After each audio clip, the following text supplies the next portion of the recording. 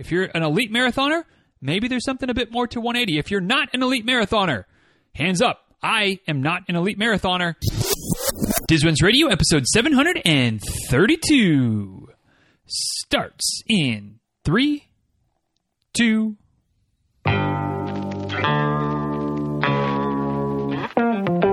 Welcome back to Diz Runs Radio, where I talk with runners from all corners of the running world about running, life, and everything in between. I'm your host, Denny Cray, and it's just about time to head out the door for an easy run and a great conversation. So if you're ready, then I'm ready. Let's get started.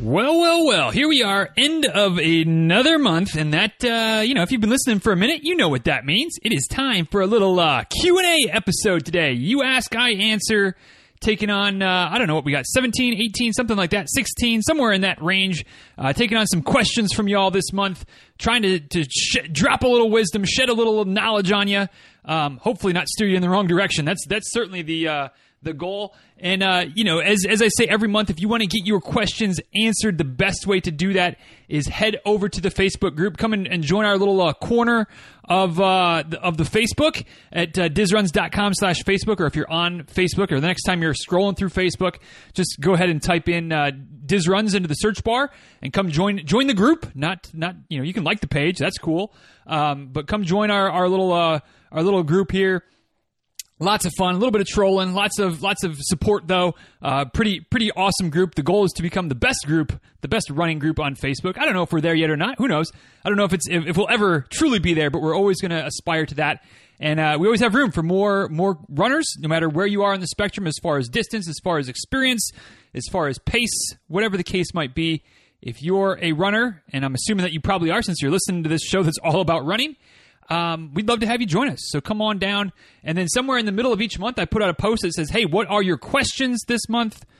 Y'all put your questions into the comments. And here we are. I try to give you, like I said, give you some answers, give you some insight, give you a little something to help you get on the way. And the questions, sometimes they're mostly serious running related questions. Sometimes they're a bit more loosey-goosey, fun stuff. And usually there's a nice little mix, and that's what we've got here today. So without any further ado, let's just dive right in, because we got a bunch of questions, and I'm going to try not to make this, an hour plus long episode, but y'all know how I operate. Get the yap flapping, and sometimes it's hard to shut it down. But we'll try to keep things sweet and tight and concise today. You be the judge whenever we wrap this thing up as to whether or not that was successful. So today, first question comes from my man Aaron. He says, should I untie my shoes after every run? I have always found a comfy tie and leave them there. Just slip them on and off for each run. However, someone told me that it's bad for running shoes because it wears down the heel support. Any truth to that?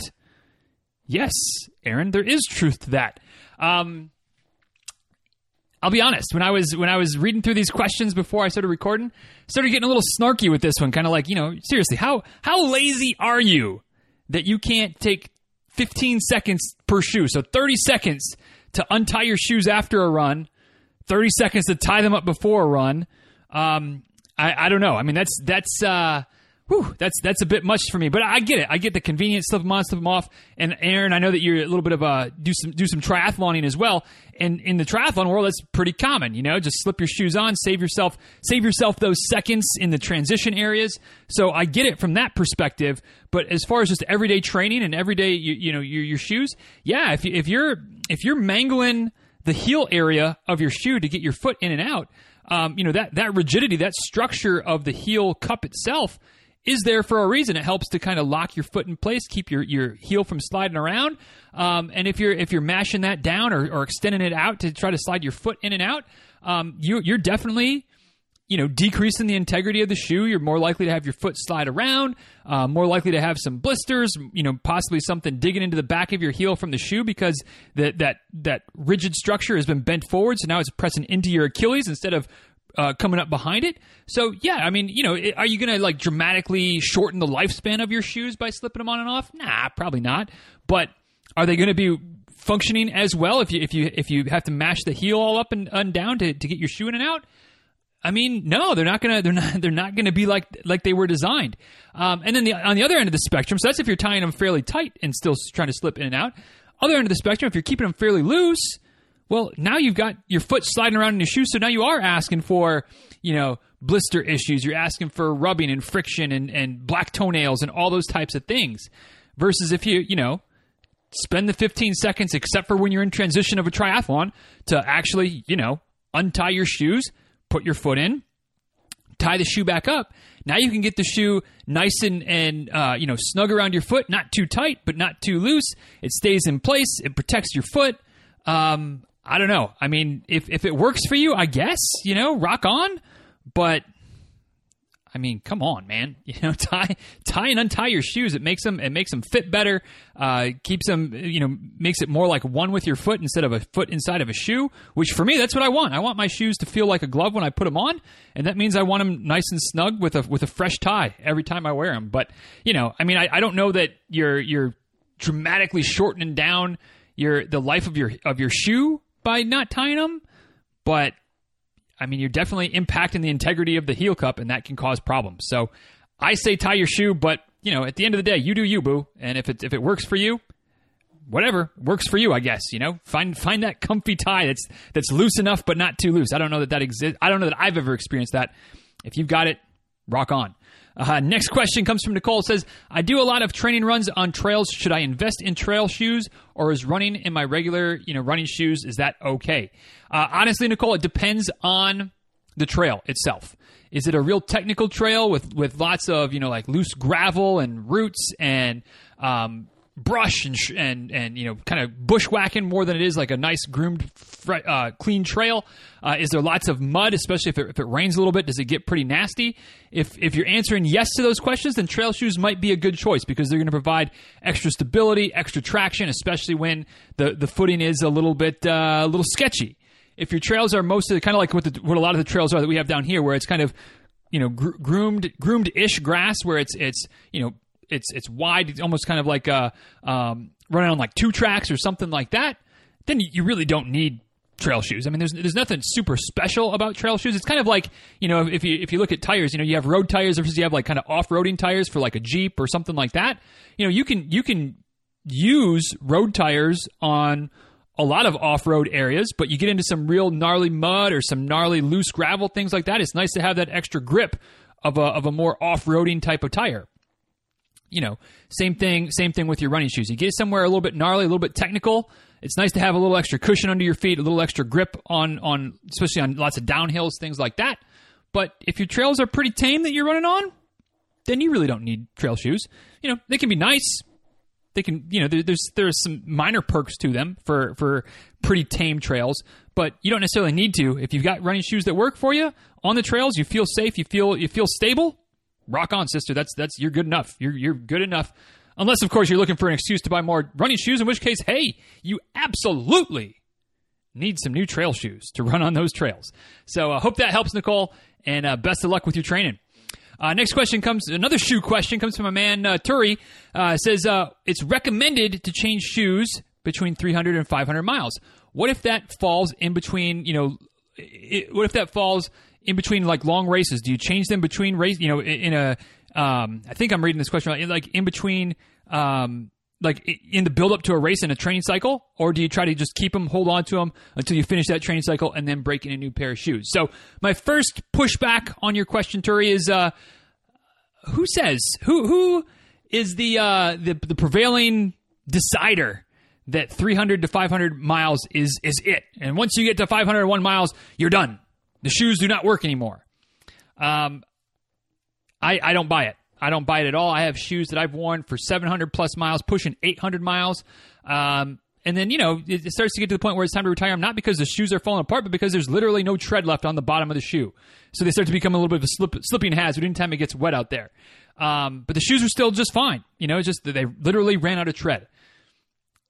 That said, I've had shoes that, after 300 or 400 miles, it's time to give them up.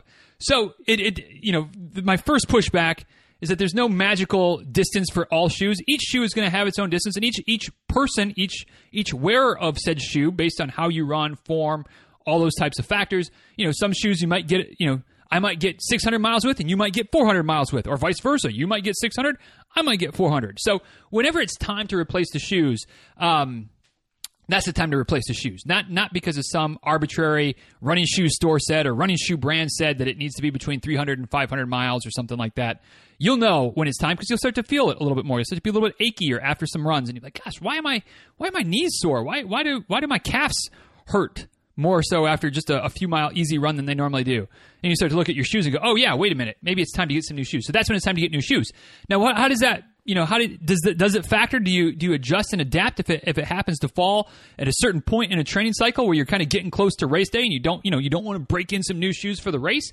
A couple of thoughts. One, be a little bit more forward thinking. So if you're training for a marathon and the marathon is still a couple months out and you're going, you know what? Starting to get to that point where maybe these shoes are going to need to be replaced. You kind of have, if you can do that and give yourself, maybe still 70, 80, 100 miles left in your shoes before they're probably going to need to be replaced. So maybe you're in that window, or maybe you've had shoes like this before, you know about how long they last. Well, maybe now is a good time to grab another pair of shoes and start rotating them in. And then you have two options come race day. Either the new shoes are all broken in, they feel really good, wear them on race day, or you haven't driven the old shoes into the ground yet because you've been alternating through, mixing up with the new pair of shoes. And so instead of the old shoes running out 2 weeks before your marathon, they've still got plenty of life to get you through the marathon or through the half marathon, whatever your race might be. And then probably you can still wear them even a little bit longer past that because you haven't been taxing those shoes quite as much. So that's one option. Another option, if the current make and model of your shoes are still available, you can just grab another pair of those same shoes. Now, if there's been an update, you never know. Sometimes that messes with the formula and the shoes don't fit quite the same as they used to. But if you can get the same make and model, same version of the shoes, you can get those and probably just pretty much out with the old, in with the new, and not really need any time to break them in at all. Most running shoes these days don't require a whole lot of break-in period.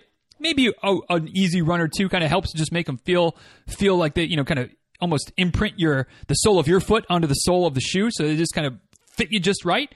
But you don't need a huge period of breaking in. And for me, honestly, these days, I almost like kind of make a game out of how far can I wear new shoes the first time. So, I almost always out of a box try to wear the shoes at least 15 miles, sometimes longer. A lot of times it's because I'm doing a shoe review, or I'm planning to do a shoe review. So it's nice to know, hey, do I need to break these shoes in or not? Can I at least wear them for a half marathon, if not even a marathon, if not even an ultra? I've done that before. New shoes, first time running in them at an ultra.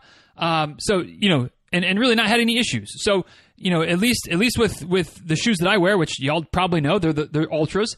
I rarely worry about breaking them in.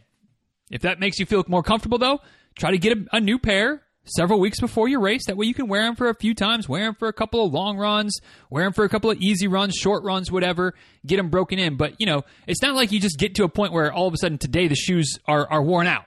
If you start to notice that the tread's wearing pretty thin, maybe the cushioning on the inside around the ankle is starting to get pretty worn, that's a pretty good sign that, hey, you're probably going to need some new shoes. So get a pair now. Start breaking them in if that's what you need to feel like you need to do, or at least, try them out and make sure that your foot feels comfortable in them. And then just kind of ease them in no matter where you are in the training cycle or in between training cycles, wherever, just like you would normally break in a new pair of shoes at that point. So hope all that makes sense, Turi. But yeah, don't worry too much about certain mileage or whatever. When it's time, get new shoes. And if you have, I like to say, for me, and again, I understand that I get some shoes for working with Ultra. I get some shoes to review. So I might have, I don't spend much on, I haven't bought shoes for myself in a few years. So I get that I'm a little bit lucky on that front, a lot lucky on that front.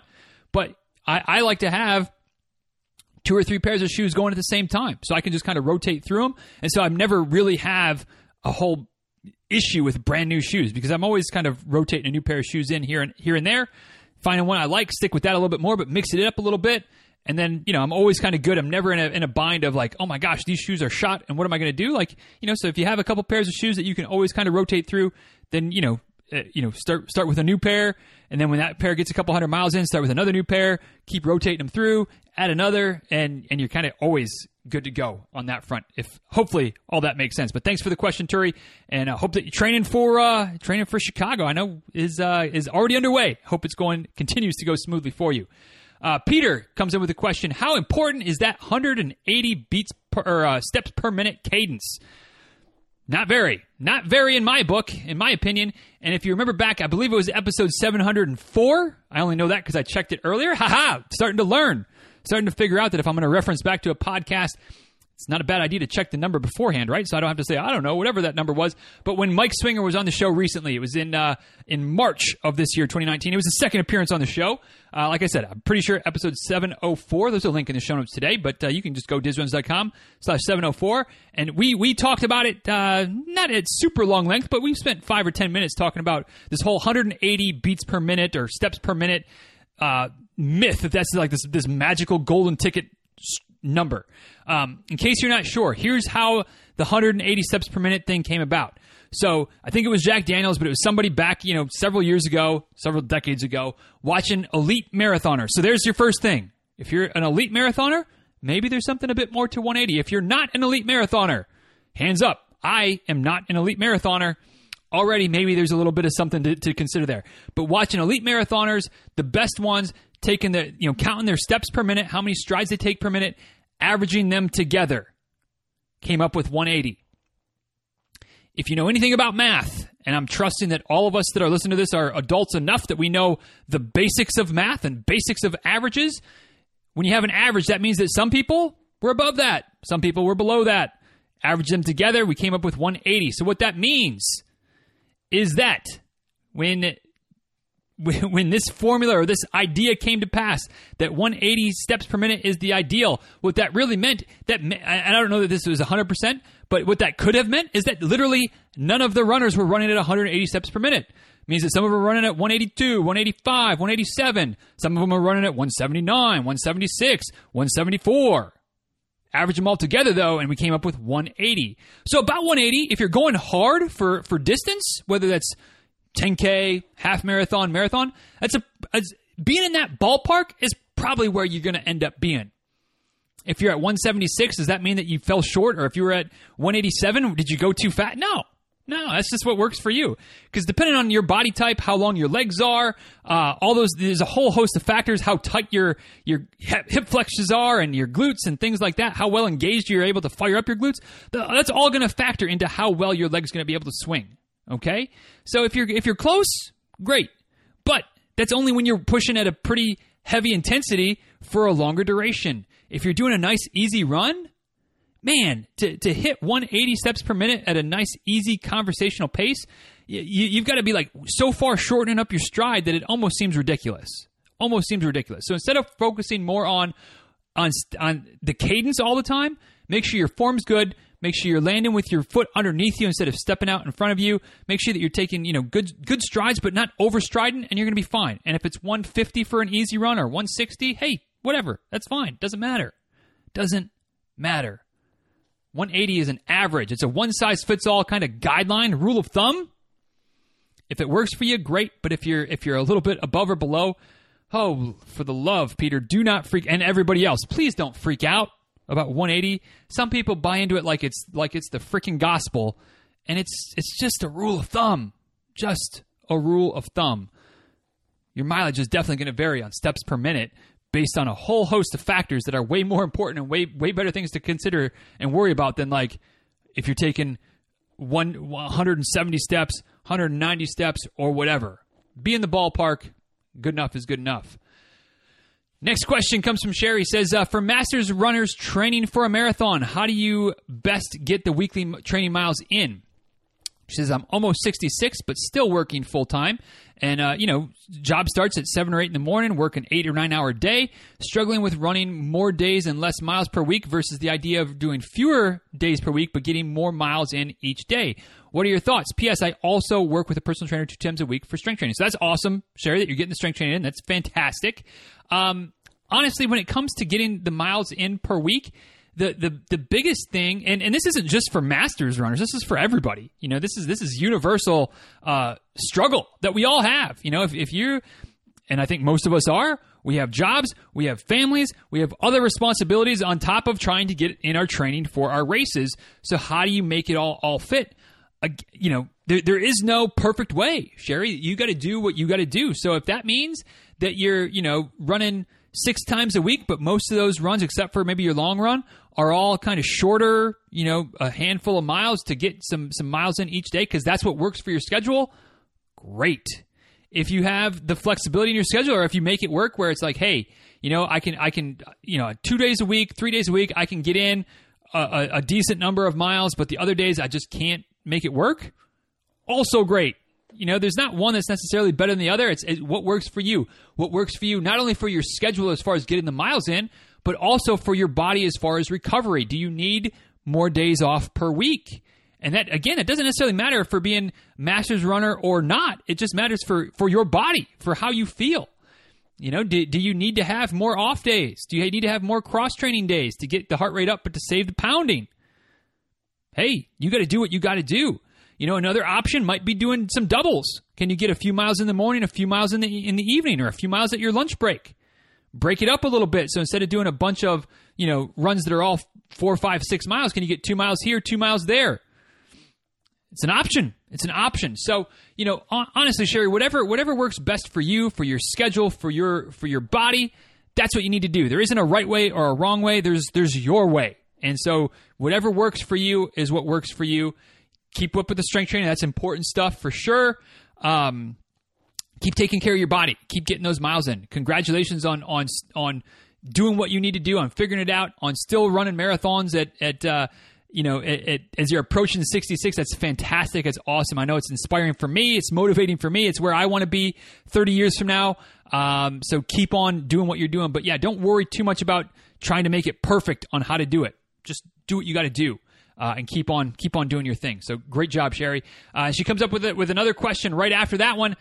She says, your thoughts on decreasing time to complete the next marathon. So trying to get faster when she uses walk breaks. So kind of the Galloway run walk type of thing. Should I run more and walk less? Just run faster. I used to go 90-30 as far as 90 seconds running, 30 seconds walking for my first marathon, and have gone up to 3 minutes of running, 30 seconds of walking for my last half. I only use the intervals for the race itself, plus for training when doing longer runs. So any suggestions to get faster while still incorporating that run walk? Yeah, I mean, again, just like with the last question, Sherry, there's not a perfect solution. There's what works best for you. And the best thing is to try out some different timing variables during your training. So it might be to just try to run a little bit faster during your running segments and then still walk to recover. That will work. You could trim down your walk time. So instead of doing 90-30, maybe you do 90-15. That could work. You could also, extend your running intervals out. So like you did with the half marathon, maybe play with, whether it's 3 minutes and 30 seconds, whether it's 2 minutes, 2.5, whatever. You can play with some of those different numbers. Ultimately, the best bet is to play with them during your training, especially during your long runs, and figure out kind of what is the sweet spot for you. Is it to run a bit faster and then to still have enough of a walk time to catch your breath, keep your heart rate under control? Then that's what you want to go with. Is it to keep your running pace the same, keep the running interval the same, but shorten up the walk interval just a little bit? There you go. Extend the running time, but not increase the pace. That'll work too. There's, you've got 3 variables basically. You've got your running pace, your running duration, and your walking duration that you can play with. And I like the suggestion that Jennifer made in response to that question as well, that maybe there's a 4th variable, picking up the pace of your walk. So when you run and then when you get to that walk interval, really get into a power hike. So it's not quite a jog, it's not quite a run, but it's not just a casual stroll either. It's work. You're still working when you're walking. So I guess there's 4 variables that you can play with. Duration of walk, duration of run, pace of the run, and pace of the walk. Improving any of those or increasing any of those, picking up the pace, cutting down the durations, any of those things will impact you as far as your overall finish time. The trick is that you got to figure out which one works best for you, for your fitness. If you're running too hard, then you can't keep your walk pace going, or maybe you can't maintain that interval throughout the entirety of the race. So that's not going to be good. So you got to play with it. Play with those variables during your training and try to figure out what is that sweet spot for you, and then lock in and get after it on race day. And it, if you're doing any of those things that's going to make you faster, it's going to play out on race day for sure. So good luck with that, Sherry. Hope that helps. Hope that both of those questions help you as you move forward this year with your race plans. Next question comes from Melody. She says, runners can usually identify physical fatigue and are able to back off a bit more to allow some recovery. How about mental fatigue as it relates to all aspects of running? What are some of the signs that you might be mentally fatigued? How do you know when it's time to take a break for the mental side of the sport as well? How long might be appropriate before you start losing fitness? When you're taking that break, how do you know how do you take a mental break? So lots of questions there about kind of the mental side of the sport, mental fatigue, burnout, things like that. And this is one of those situations where everybody's signs and symptoms are going to be a little bit different. But for me, I think it really boils down to when running starts to become a chore, when running starts to be not fun. That's when I know that mentally I probably need to take a break. My legs might feel good, but I just don't want to put my shoes on and get out the door. I want to do anything but that. That's a good sign that mentally I'm not engaged. Mentally it's not fun anymore. Time to take a little break. So when I notice that in myself, what do? I don't run. I usually will look at the calendar and say, hey, there's 2 weeks left in this month. There's 3 weeks left in this month. Pick a date. Pick it far enough out in advance. And I will not run until I turn the calendar over, until it's been 2 weeks, 3 weeks, 10 days, whatever I feel like. However, if I catch it early enough, it usually doesn't take as much time. But if I've kind of been forcing it because maybe there's a race coming up or something like that, and I've been forcing myself to keep running, and it just kind of keeps digging worse and worse, and that mental fatigue, that mental burnout continues to get worse and worse, I might need longer and longer. So maybe it's a full month. Whatever it is, I pick a date that I think is going to be far enough out in the horizon. Mark it on the calendar. I will not run until this day. Period. Then it takes a little bit of discipline to stick to it, because usually about halfway through that time frame, I'm like, gosh, I'm kind of itching, kind of ready for a run. But no, I said I'm not going to run until X day. Stick with it. All right? And usually, at least in my experience, that absence makes the heart grow fonder. And if I get to that day and I'm not itching to run yet, well, time to move the goalpost. Time to set another day. Give myself another week, another 2 weeks, another 3 weeks, another month, whatever I think it might take. And now I'm not going to run until that point. And really, just kind of let my mind relax a little bit. Let my mind not focus on splits and paces and heart rates and total miles and all that kind of stuff that can and does wear you down.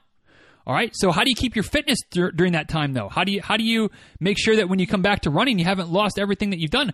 Well, just because you're not running doesn't mean you can't do something else, right? Doesn't mean you can't be doing some yoga. Doesn't mean you can't be on the bike. Doesn't mean you can't be swimming. This time of year, if you have swimming access or pools or lakes or community pools, whatever, get some swimming in, get some cycling, go hiking, chase the kids around the yard, do some strength training, do some yoga. There's no shortage of things you can do that's going to maintain some fitness. Are you going to drop a little bit? Well, if you're taking 2, 3, 4, 5, 6 weeks off, yeah, you might lose a step or two, but you're not going to lose that much, especially if you're maintaining some activity, doing some other things. And since you're not focused on running, you're able to just have fun with the other activities, with biking with the kids, with hiking with friends, with whatever the case might be, taking a yoga class, doing a boot camp, whatever. You're doing any of those types of other activities, you're going to maintain the majority of your fitness. And so once you come back and your mind is clear and your mind is free and you're excited to run again, you're not going to notice much of a drop-off at all. But if you do notice a little bit, you're going to be right back up in the matter of days to a week or two. It's not going to take you long to get things back because your mind's going to be fresh. Your mind's going to be fun. It's going to be fun again. You're going to want to get out the door. You're going to get back into your running routine, back on track, and it's just going to be a minor blip on the radar when all is said and done. But yeah, if you're starting to notice that running becomes a chore, it's not fun, to me that's a pretty good sign that you're burned out, that you're fatigued mentally, and that's a great time to take a step back. Other things you can do if taking a step back almost seems like it's maybe too much for you to handle, do something where you stop tracking miles. Just run quote unquote naked. Leave the watch at home. Just go for runs. Run as far as you want, as fast as you want, at whatever intensity you want. Take some of those restraints off. Yes, I'm a fan of heart rate training. Yes, I like to have the data. But you know what? Sometimes that stuff can be too restrictive. So let go of it. Let go of it for a while. It's not going to undo everything you've done. It's not going to set you way back. All right? As long as you're listening to your body, if you're dealing with some type of little injury or niggle as well there, then maybe you don't want to just go out and hammer it. But if everything feels good with your body and you're just fed up with the constraints of heart rates or measuring distance or keeping track of your times, splits, things like that, just leave the watch at home and go out and just go. Go out and run. Just have fun.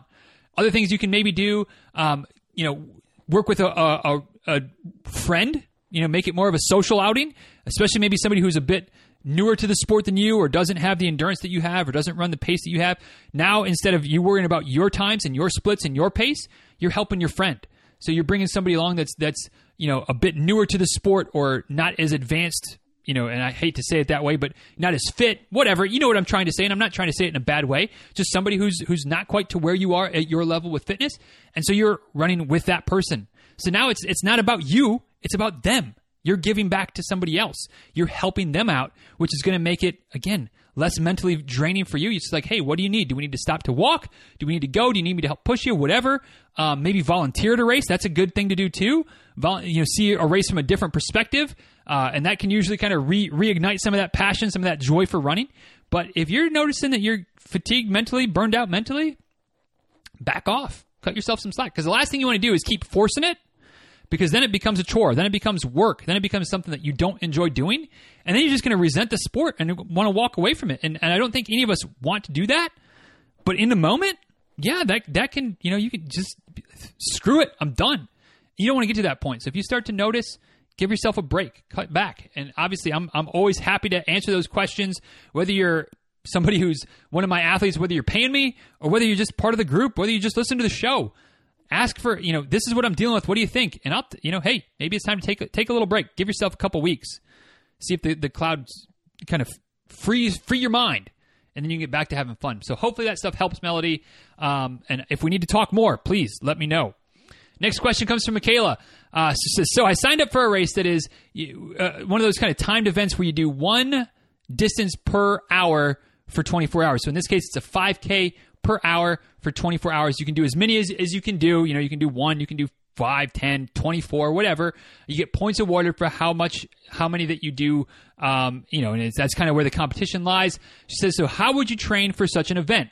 Her goal is to do at least 10, hopefully more. Should you really train or just kind of make it like a party and see what happens? So yeah, honestly, Michaela, if your goal is to do more than just 1 or 2 of these things, which obviously it is, you definitely need to train for it. I mean, you're thinking about doing 10 of these things, which is awesome.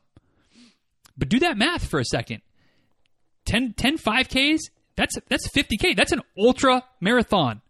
Right? You can't I guess you probably can. I'm not going to say you can't, but I'm going to say that it's probably not advisable to just go from doing a couple runs a week, maybe a long run of 3, 4, 5 miles, and then to go out and do an ultra marathon. That's asking for trouble. At best, you're going to struggle to get out of bed the next day because your legs are going to be just hating you. At worst, you're going to be injured, set back, having some serious issues after something like that. So you definitely need to train. There's no magic way to train for it. You need time on your feet. You need some miles. So getting some long runs in, getting some miles during the week. It's nothing overly complicated. It's just getting miles. If your goal is to run 31 miles over that, and maybe more in that 24-hour period, you don't need to go out and run 30-mile training runs, but you need to get up to where you're running 20 miles, 22 miles, something like that. And you may also want to mix in a little bit of something that's kind of specific to this race, to where you're doing some runs where you're running for a while and then you're stopping and sitting or moving around, walking, whatever you think you need to do best, but doing something for 10 or 15 minutes that isn't running, and then go run again and then stop. Kind of chunking things up like that. So yeah, but I would definitely encourage you to train for it. Now, if you just want to participate and get 1 or 2 laps, then yeah, whatever, that's fine. You can just do that and have it at the party and enjoy yourself. But if you're going to try to get 10 of these things in plus, like I said, do that math. That's a 50K. That's an ultra marathon. And you want to come out of it not injured, right? You want to come out of it feeling okay, which means you got to train for it, which means you got to get some time on your feet. Okay. So get some of those miles in, but definitely train for it. Like I said, it's not anything crazy. It's just getting miles. And maybe it's not a bunch of long runs, but it's every day. Maybe do some mornings and some nights, some things like that, where you're coming after it, because you may not do 10 straight on the day of the race. You might do 1 and then take an hour off, and do another and take an hour off, and do another and take an hour off. But that's a challenge too. But if you can get time on your feet, you can get enough miles into training, that's going to be the biggest thing you can do, because that's going to help get your body ready for getting 31 plus miles on the day of that race. So sounds exciting, sounds awesome. Would love to hear how it goes, so keep us posted, okay? Hope that helps there for you, Michaela.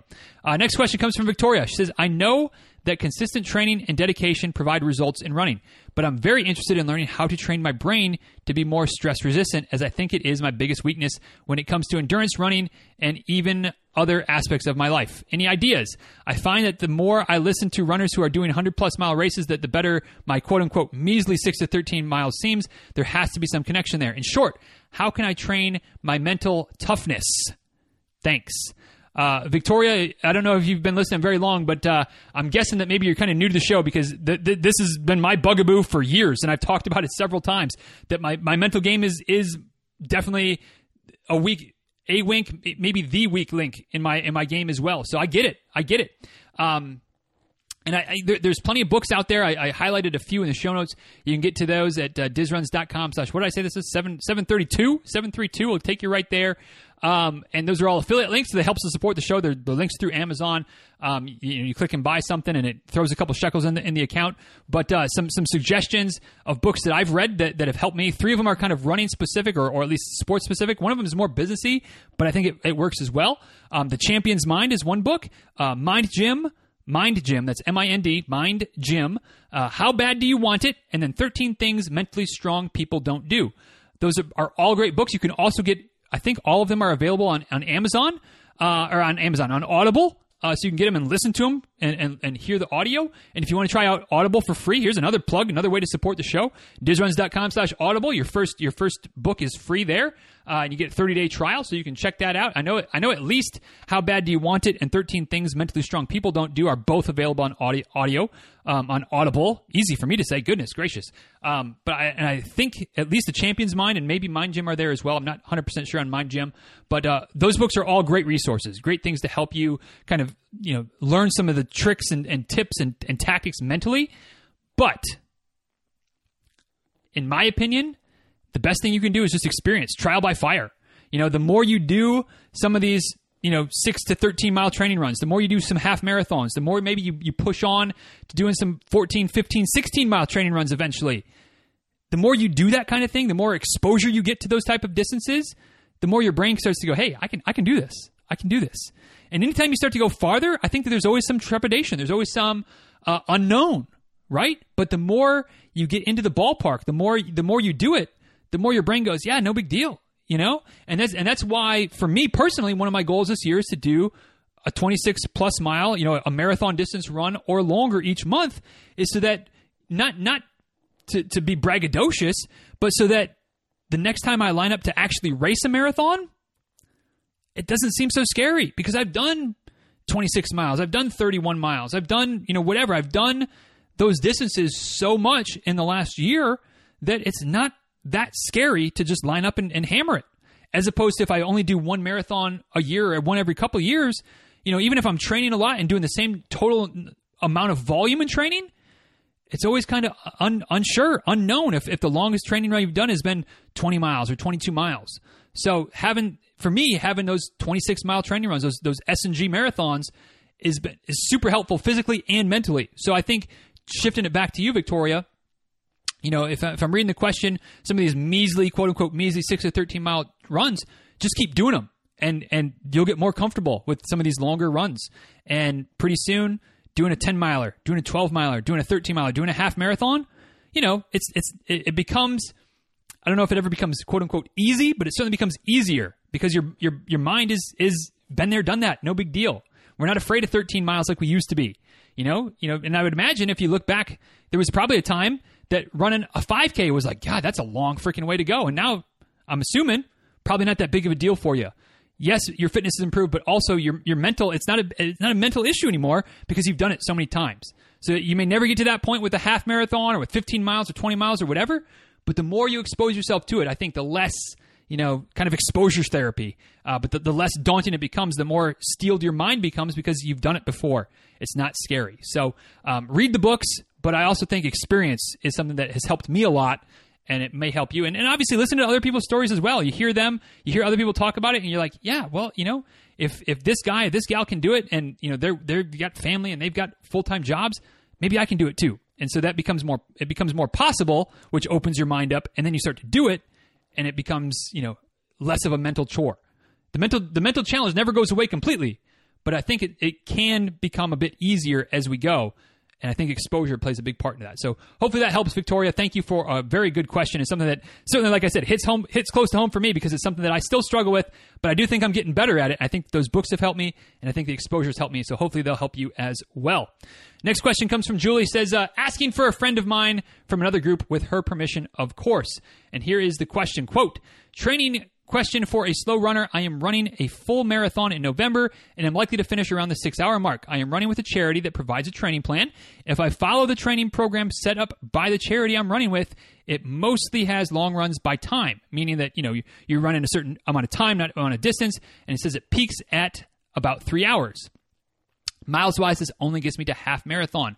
If the charity has an option to customize a training plan, should I email them or trust their schedule? So, Julie's friend.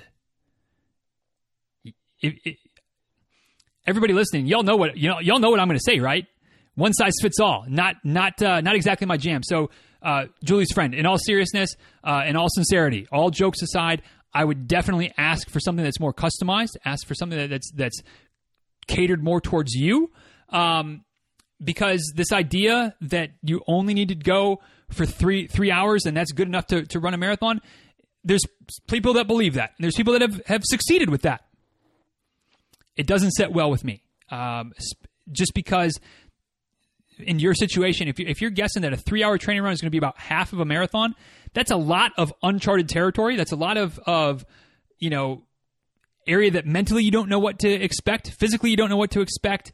And I just think that in most cases, it's helpful to go a bit more than that. You may not, there's not necessarily a magic, you have to get to this distance, whether it's 20 miles, 18 miles, 4 hours, 4.5, whatever. There's some variance in there and definitely not one size fits all. As far as I'm anti one size fits all, I'm also anti the idea that you have to do, that everybody should only do this or has to do this minimum amount of distance to get ready for a marathon. It's a sliding scale. There's lots of factors at play that hopefully you can get support with from the charity that you're working for, and they can help work with you.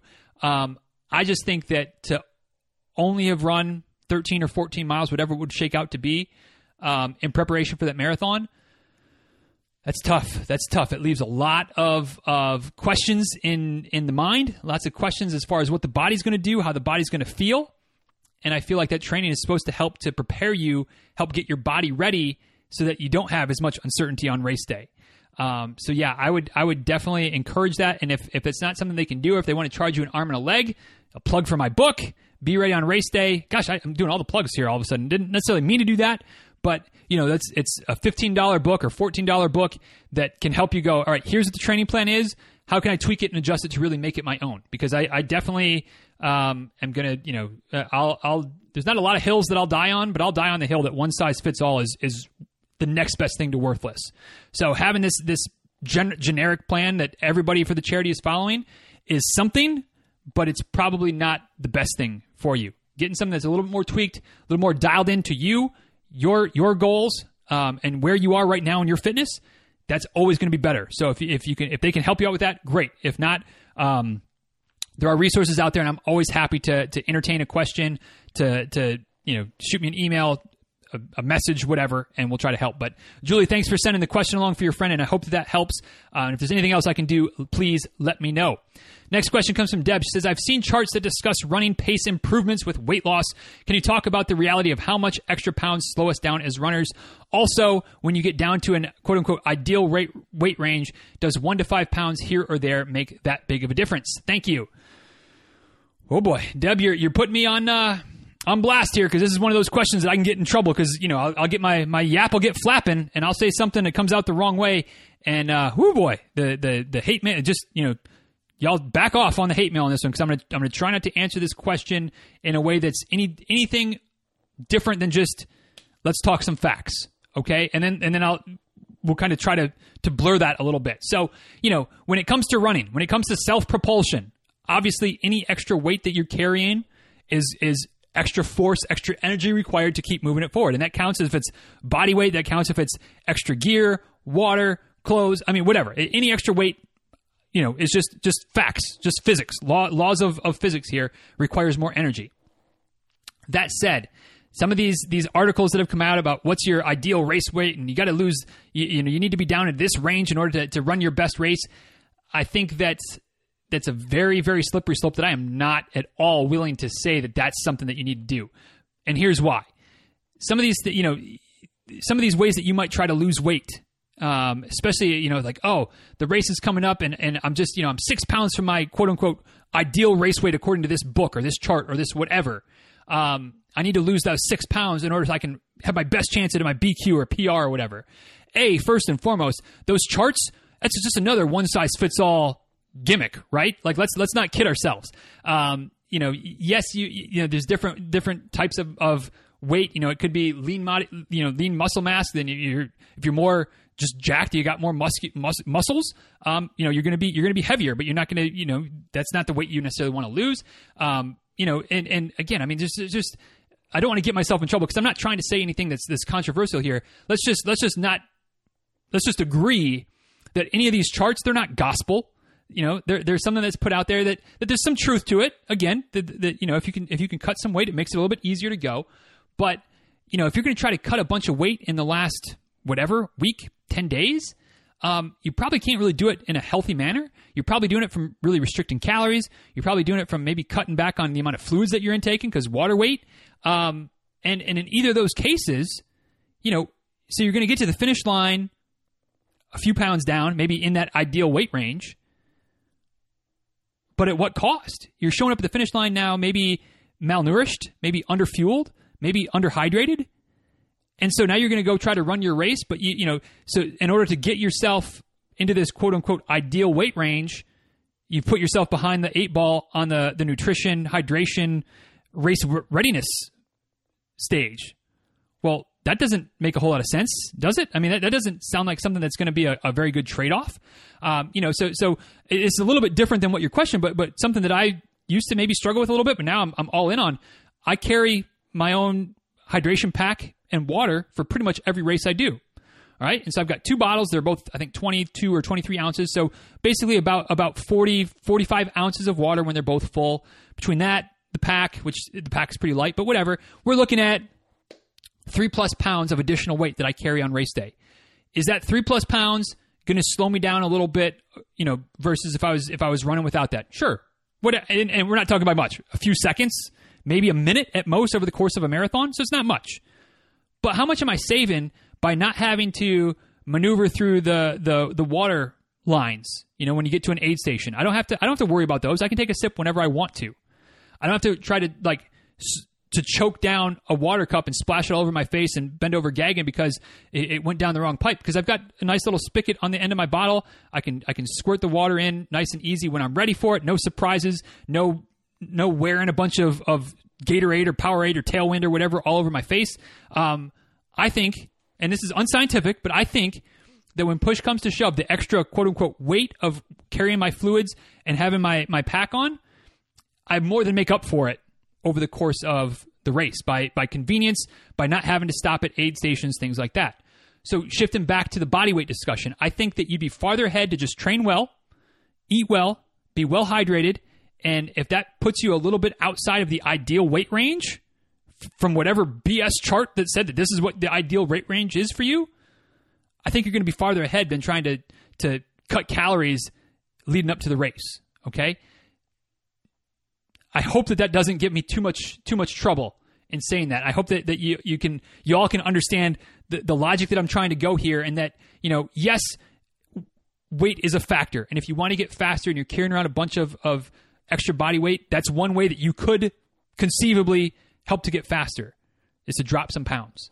But it's not the only way. It's not the end-all, be-all. And for the love of everything holy, let's stop just going at, well, this chart says this is what my number needs to be. It's no better than the body index chart. It's no better than,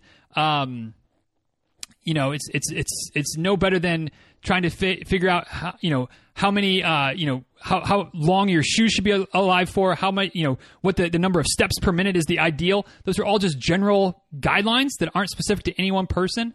And so be healthy, focus on your health, focus on your training, and whatever the scale does, that's what the scale does. Let's not worry as much about that in order to help us improve and work towards our running goals. So hopefully I navigated that minefield. Thanks for throwing me out there, Deb. But I hope that makes sense. Hope that helps you. Hope that helps everybody as you think about, because I'm not going to lie. I think about that too. Like, man, if I could drop, a few more pounds, it's going to make it a little bit easier for me to run, but it's not something I get caught up on. It's something I maybe pay attention to, but I don't freak out about it. And I certainly don't dramatically change any dietary habits leading up to a race. I just do what I do, and the scale says what it says, and I go out there and try to get after it based on my training and my fitness on that day. So hope that all helps. Got another handful or ish of questions. Getting to the final stretch here. Question from Scott says, "Hey Danny, I run 4 to 5 times a week. Usually it's a long run on Saturdays, speed work on the track on Wednesday, and 5 or 6 miles on Monday and Thursday. Sometimes I mix in a 3-mile recovery run on Sunday. I want to start rotating in some strength training for my legs, but what day should I do that? Tuesday before the track, on Friday before the long run? Help."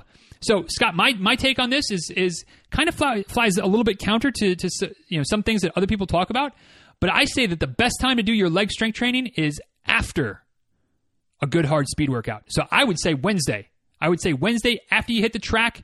That's the time to hit your legs. Why? Well, I don't want you to do it on on Tuesday, the day before the track, because then you show up to the track and your legs are still trashed from doing a bunch of squats and lunges and things like that the day before. So you're not going to get as much out of your track workout, your speed workout, okay? And as runners, that should be our priority, right? Is we're doing these other things to help supplement our running and help make our running better, help keep us injury resistant, things like that. So, that speed workout, that's, you want to be at full systems tilt, ready to go for that speed workout. But after the speed workout, your legs are kind of trashed. So you might not get quite as much from the weights, from the gym, from doing the leg strengthening. But so what? You've already taken, your legs aren't fresh, so now you're hitting them a little bit harder with some weights. Great. That means you need to spend less time in the gym to get a good workout, to get the benefits. Then you've got Thursday as just kind of an easy run to loosen the legs out. Friday is a day off so that your legs are as fresh and as ready as they can possibly be for your long run on Saturday. I say Wednesday afternoon, Wednesday after your track workout, ideally as close to immediately after as possible, but it can spread out a bit. You could do your track workout in the morning, legs in the evening. That's fine. But I'd say do them Wednesday after the track. If you want to get a second day, then the second day would be Saturday after the long run. All right? But prioritize the long run, prioritize the speed workout, and prioritize the rest days. Keep the rest days holy, so don't try to mix it in on a rest day. Those would be the 2 best times I would say to do it. Once a week is probably sufficient, especially at first as you're first getting into it.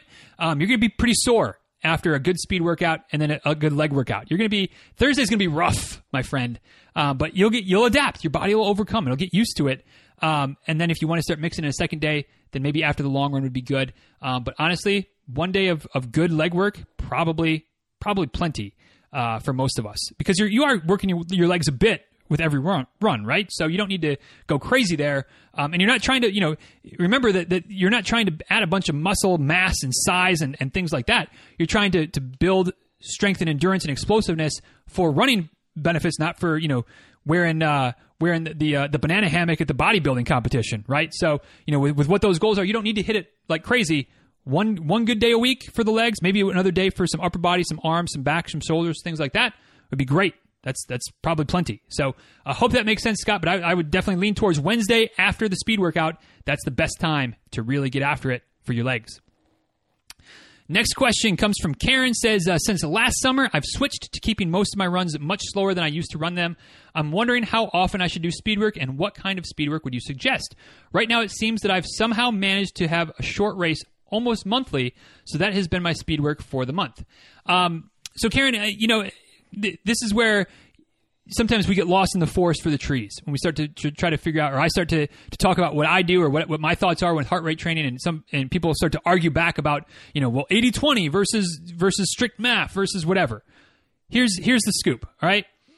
When it comes to heart rate training, building that aerobic base, easy running, whatever you want to call it, there's still room in that training philosophy and all versions of those training philosophies to do some hard speed workout type of stuff. All right. The trick is not to do too much. Once a month, probably good. Twice a month, that's probably a good. That's all right too. 3 times, 4 times a month. So you're not talking maybe once a week. That would be kind of about the cap I think I would put on it. All right. I do probably 1 or 2 speed workouts quote unquote speed workouts per month. I haven't done a proper speed workout since August of 2018.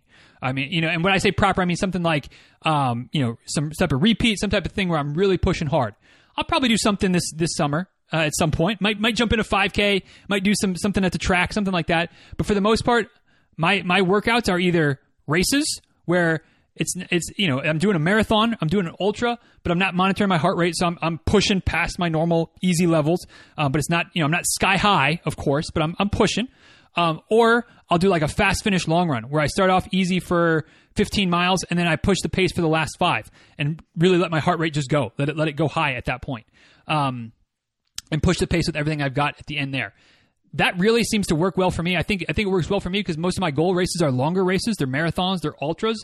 So it gives me that extra boost at the end of a race that like I've pushed hard at the end of workouts before, as opposed to quote unquote just doing some speed work, doing some 800s or some 400s or something like that. Those things are beneficial though. Don't get me wrong there. So what I'm trying to say is there's not one perfect type of speed work. Anything where you're working hard is gonna be beneficial. Less is usually more. In relation of once, twice, 3 times a month, that's a pretty good target. And if you can mix in a 5K or a 10K a couple times a month, hey, you don't even have to do proper, quote unquote, proper speed work because you're getting it on those runs where you're just pedal to the metal and just hammering it. If you have a month or two where you don't have many races, then push it for a couple of workouts. Do a tempo run, do some repeats, do a fast finish, whatever. But I think, and again, you're going to get some argument, and there's some gray area here. There's some leeway, but for me, twice a month seems to be the right target. And that's just kind of through a little bit of trial and error. That's a lot of bit. I'll be honest, it's a lot from drinking the Kool-Aid of Maffetone and just how he basically says that you really shouldn't. There's really not that you shouldn't, but there's really no reason to do hard workouts except for races. Run your races hard. Do everything else easy. You're going to build that aerobic base, and that's what's going to be most beneficial for you on race day. I believe that. I do like to blow the doors off once in a while, though. So maybe that's a 5K, maybe that's a time on the track, whatever. A couple times a week, a couple times a month. That's a pretty good target, plus or minus that. 3 times a month, 1 time a month, whatever. You're going to get some benefits, but as long as you're working those easy runs most of the time, I promise you're making progress. And I feel like from following your posts and comments and things like that in the last several months, Karen, you're seeing that easy running is paying off. So stick with it. Mix in a race here and there, mix in a speed workout here and there, and you'll be good to go. We got 1, 2, 3, 4 questions left. First one comes from Brooke. Says, if it's your first time pacing, what time should you pace for a half marathon? I've always heard to add 10 or 15 minutes to your PR so you're running comfortably. Is that true? Yeah, ish. Something like that, Brooke. I think that the first question is what pacing groups are available. Depending on the race, depending on how big the race is, who's in charge of finding pacers. You may find that there's only a couple of pace groups that are currently available. So then you can kind of look at it and go, all right, well, this one, clearly this one is faster than my PR, so I don't want to be in charge of pacing that one. I wouldn't. If it was me, if I'm just getting to pick what is my pace time going to be, I'm going to be looking at things like. Definitely, I want it to be slower than my PR, obviously. I want it to be comfortably slower so that I'm not stressed about making sure I have to run my best that day to stay on the pace range. Because remember, as a pacer, it's not about you. It's about the people that are relying on you to help you reach their goal or help them reach their goal based on running the time that it says on the flag that you're carrying that you're going to run. So, I would look at probably 10 to 15 minutes would be kind of the minimum. I think that would be a good, safe distance. As far as, my PR is 145, whatever it is. That's the one, if you heard the story, where I beat myself up for a while over 4 seconds. I think it's 145.04. I was trying to get under 145, right? 145.04. I would be very comfortable pacing anything from 155 to about 230. If we start going past 230 now, I'm worried that my form might get a little bit, that might be almost too slow for me to run comfortably as far as form goes. Obviously, energy-wise, I could run that pretty comfortably. But, that would be my window. Is that the same for you as far as to having a 20, 25, 30-minute window? Maybe. But I would look at, what pace can you feel like you can run comfortably while maintaining good form by being able to be positive, things like that. I could go 155, I think, without any issue. I wouldn't want to go much faster. I could go faster than that, but I wouldn't want to go much faster than that just because, I don't want to put too much pressure on myself to be able to hit the time. I know I can hit 155. I know I can hit 2 flat, 210, 215, 220. No worries there at all. Start getting past 2:30, that might be too much for me. So yeah, I think 10, 15 minutes would be the minimum amount of time off of your PR that I would look at, and then up to maybe 20, 30, 40 minutes if you can feel comfortable at that pace. The other thing to keep in mind is that, how long ago was your PR? Is that fairly recent? Is that a time that you could probably replicate right now? Versus if your PR was 6-8 years ago, is that still realistic? Is that still a realistic measuring point? You might be appreciably faster than that now, but you just haven't run a real hard race since then. Maybe don't have that same level of fitness anymore. So you need to go maybe 20 minutes off of your PR, 25 minutes off of your PR because of where you are right now. So take a look at the recent data, recent runs that you've done, and maybe use that as much or more to help determine what would be a good pace for you to run as a pacer than PRs from 2, 3, 4 years ago. But congratulations on getting into it, or at least looking into pacing, Brooke. It's a lot of fun. It's can be a little bit stressful though, so give yourself plenty of cushion at a pace you can pretty comfortably handle, and I'm sure you'll enjoy it. Next question comes from Barb. It says, I just signed up for my first trail run. Is there anything I should or should not wear or do so I don't come off as a total noob? What are the main differences I should expect from a traditional road race? So, Barb, that's a great question. And one thing that I would like to preference my answer with here is that please remember that I'm not a trail running pro myself. I've run on the trails a few times. I've done a few trail races. So I guess I've probably got more experience than you do. But I'm not a trail veteran. I haven't seen all the things, done all the things on the trails like some people have. So a few things that I would consider. One, just definitely remember that for the most part, people don't care too much about what you're doing, what you're wearing. As long as what you're doing and what you're wearing isn't impacting them at all, whatever. But a couple things to keep in mind. Trail shoes, are they required? No. Look at the race you're running. What kind of trail is it? If it's a pretty, kind of answered this question for Nicole earlier. If you're running a pretty pedestrian trail, having trail shoes, great. Not having trail shoes, also great. Nobody's going to look at you sideways if you show up to a race wearing road running shoes, as long as it's not some really gnarly trail or muddy trail, something like that. Then people may not look at you sideways, but you're going to probably kick yourself for not having some shoes with a little more grip to them. But if it's a pretty calm trail, pretty good conditions, dryish conditions, road shoes, trail shoes, no big deal there. Another thing that's going to be different, you'll probably want to make sure you have some type of water system with you, whether it's a handheld water bottle, whether it's a vest with bottles, a vest with a bladder, and the hose that comes into your mouth. Whatever the case is, most trail races, at least the trail races that I've done, they don't have nearly as many water stops as a traditional road race would. So where most road races have a water stop, water stations about every mile, I feel like on the trails, 5 miles minimum, sometimes 8 miles, 10 miles between water stops. A lot of times that's because of logistics. You just can't just set a table wherever you want unless you want to, hike through the woods with a couple of 5-gallon coolers full of water, and nobody wants to do that, right? So as trail runners, we kind of have to carry our own water a lot of times. So make sure you've got something that you're comfortable with, whether it's a belt with some bottles, whether it's a handheld, whether it's a vest, whatever it is, you're probably going to have to carry some water. You're probably going to want to carry some water. At the race I did this past weekend, apparently there was one lady who didn't bring any water with her, and needless to say, she didn't finish the race. I don't think there was anything too serious. I think she figured it out and bailed out before things got super serious. But not having a water bottle and having water stations every 3 to 8 miles apart, that can be a problem, especially if it's a summertime race, heat and humidity, things like that. So make sure you've got water with you. Another thing, check with the race about whether or not they will supply cups. So again, this past race that I did, they said in the fine print, hey, make sure you bring a collapsible cup or something like that if you want to have any of the, Coke, ginger ale, pickle juice, any of those kind of special drinks that are available at a lot of aid stations, especially if you're doing an ultra. Those types of things will be available. Because they weren't going to have cups. They're trying to reduce the amount of garbage, refuse, try to be green as much as possible. A lot of trail races do that. They tend towards trying to be sustainable as much as possible. So, not having a bunch of trash out on the trail is a good thing. So, having some type of little plastic cup, little something that you can carry with you, again, in your pack, in your pouch, whatever. If you go to any type of at least trail type of store, camping store, they usually have these collapsible plastic type of cups. You can slip one of those into a pocket pretty easily and pull it out when you need it, snap it to attention, get a cup of Coke or ginger ale or whatever, and chug a lug that down while still being able to keep your water bottles, clean for just water. So that might be something that you want to look into. The last thing that I would encourage you to remember as you're getting ready for your first trail race is that trail races are much different than road races as far as what you'll be able to do time-wise, okay? So whatever times you're used to running on the road, throw those out of your mind. Throw those out of the window when it comes to the trail, all right? Running trails between the terrain, between, the surface that you're running on. It might be rocky, it might be sandy, it might be a mix of both. You have to work harder on the trail to run at the same pace that you do on the road. It's pretty simple physics. Force, equal force, opposite direction type of thing. If there's a softer ground, it takes more force. It absorbs more of that force. You lose some of that momentum that you get from running on pavement. So, don't freak out if you're appreciably slower in the trail than you are on the road. It's normal. It's normal. So I hope at least that those things help you. When pretty typical standard running fare or running attire is going to work.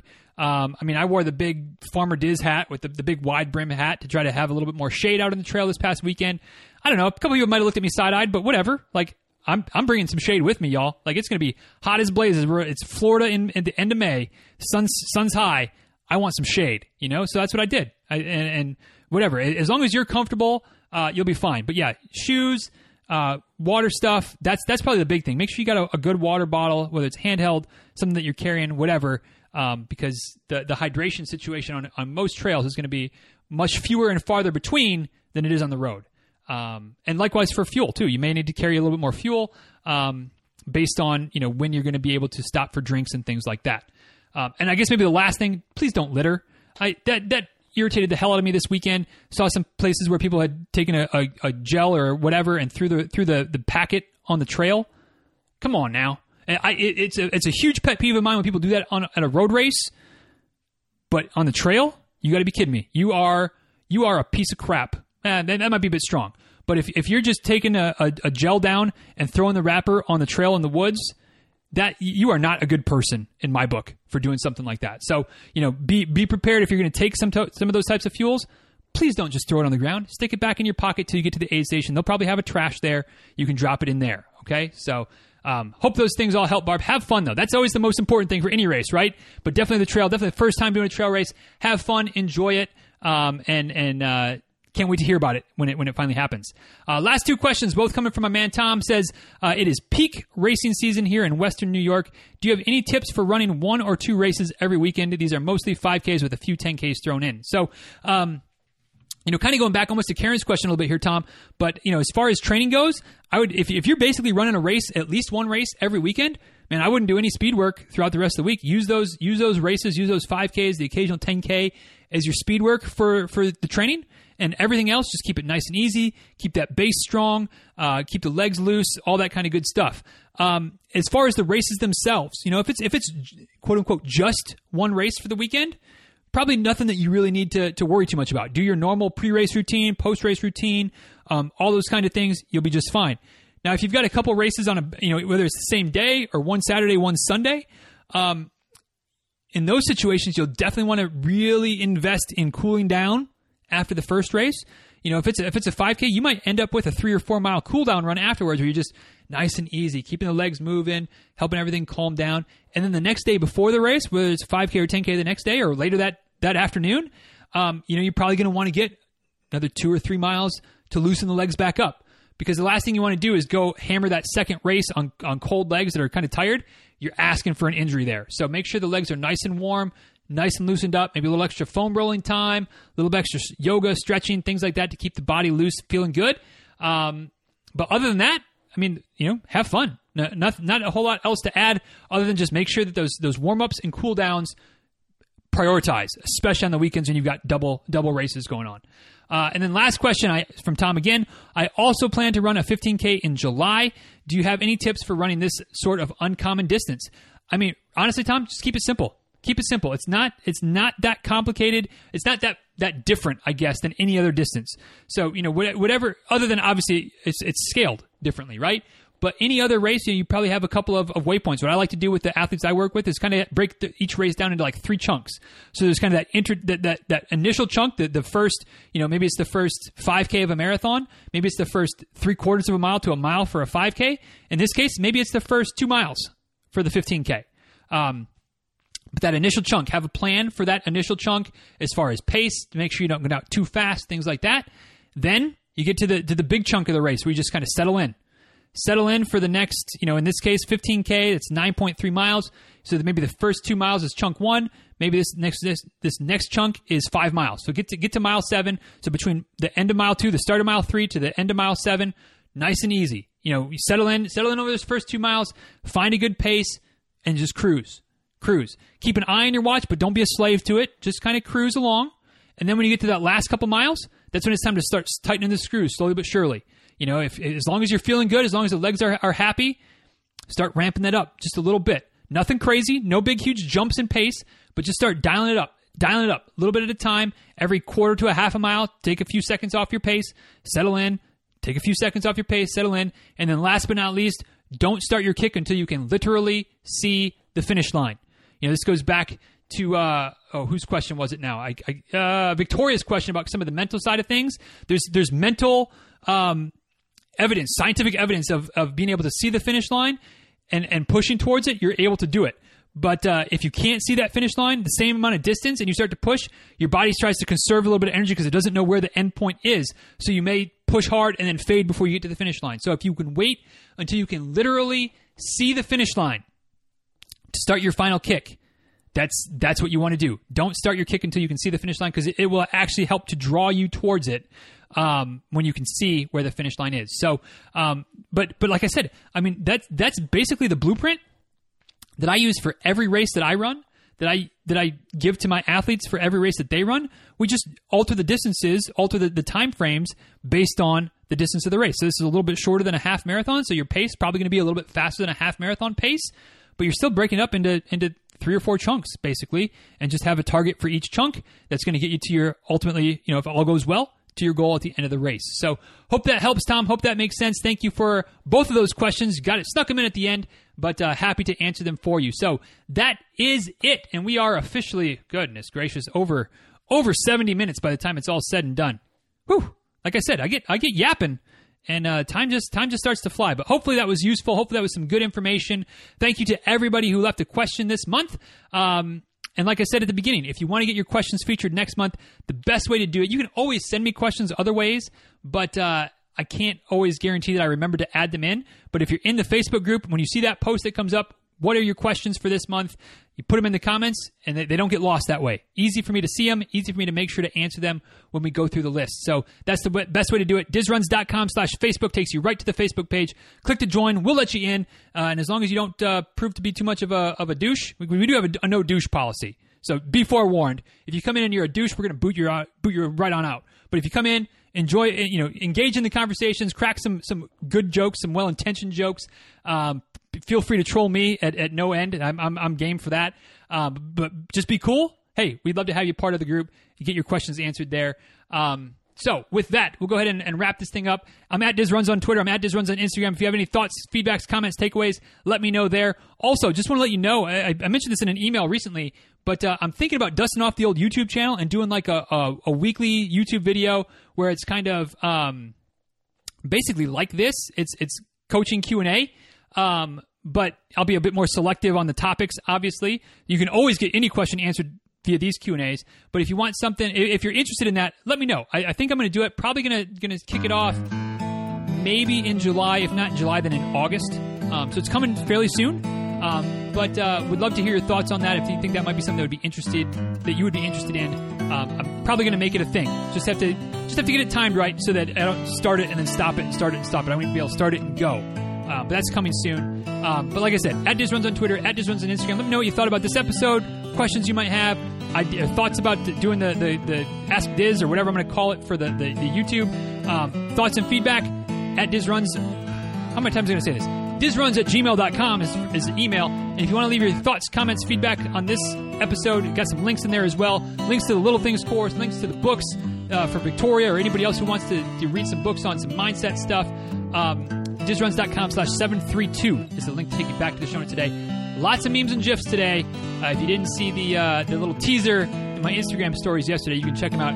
I like to think there's a pretty good mix in there today. So who knows? You can be the judge on that, and let me know in the comments down below on the post as well. So that is it for today. Until next time, please be well. Take good care. Thanks for making it through this marathon Q&A episode.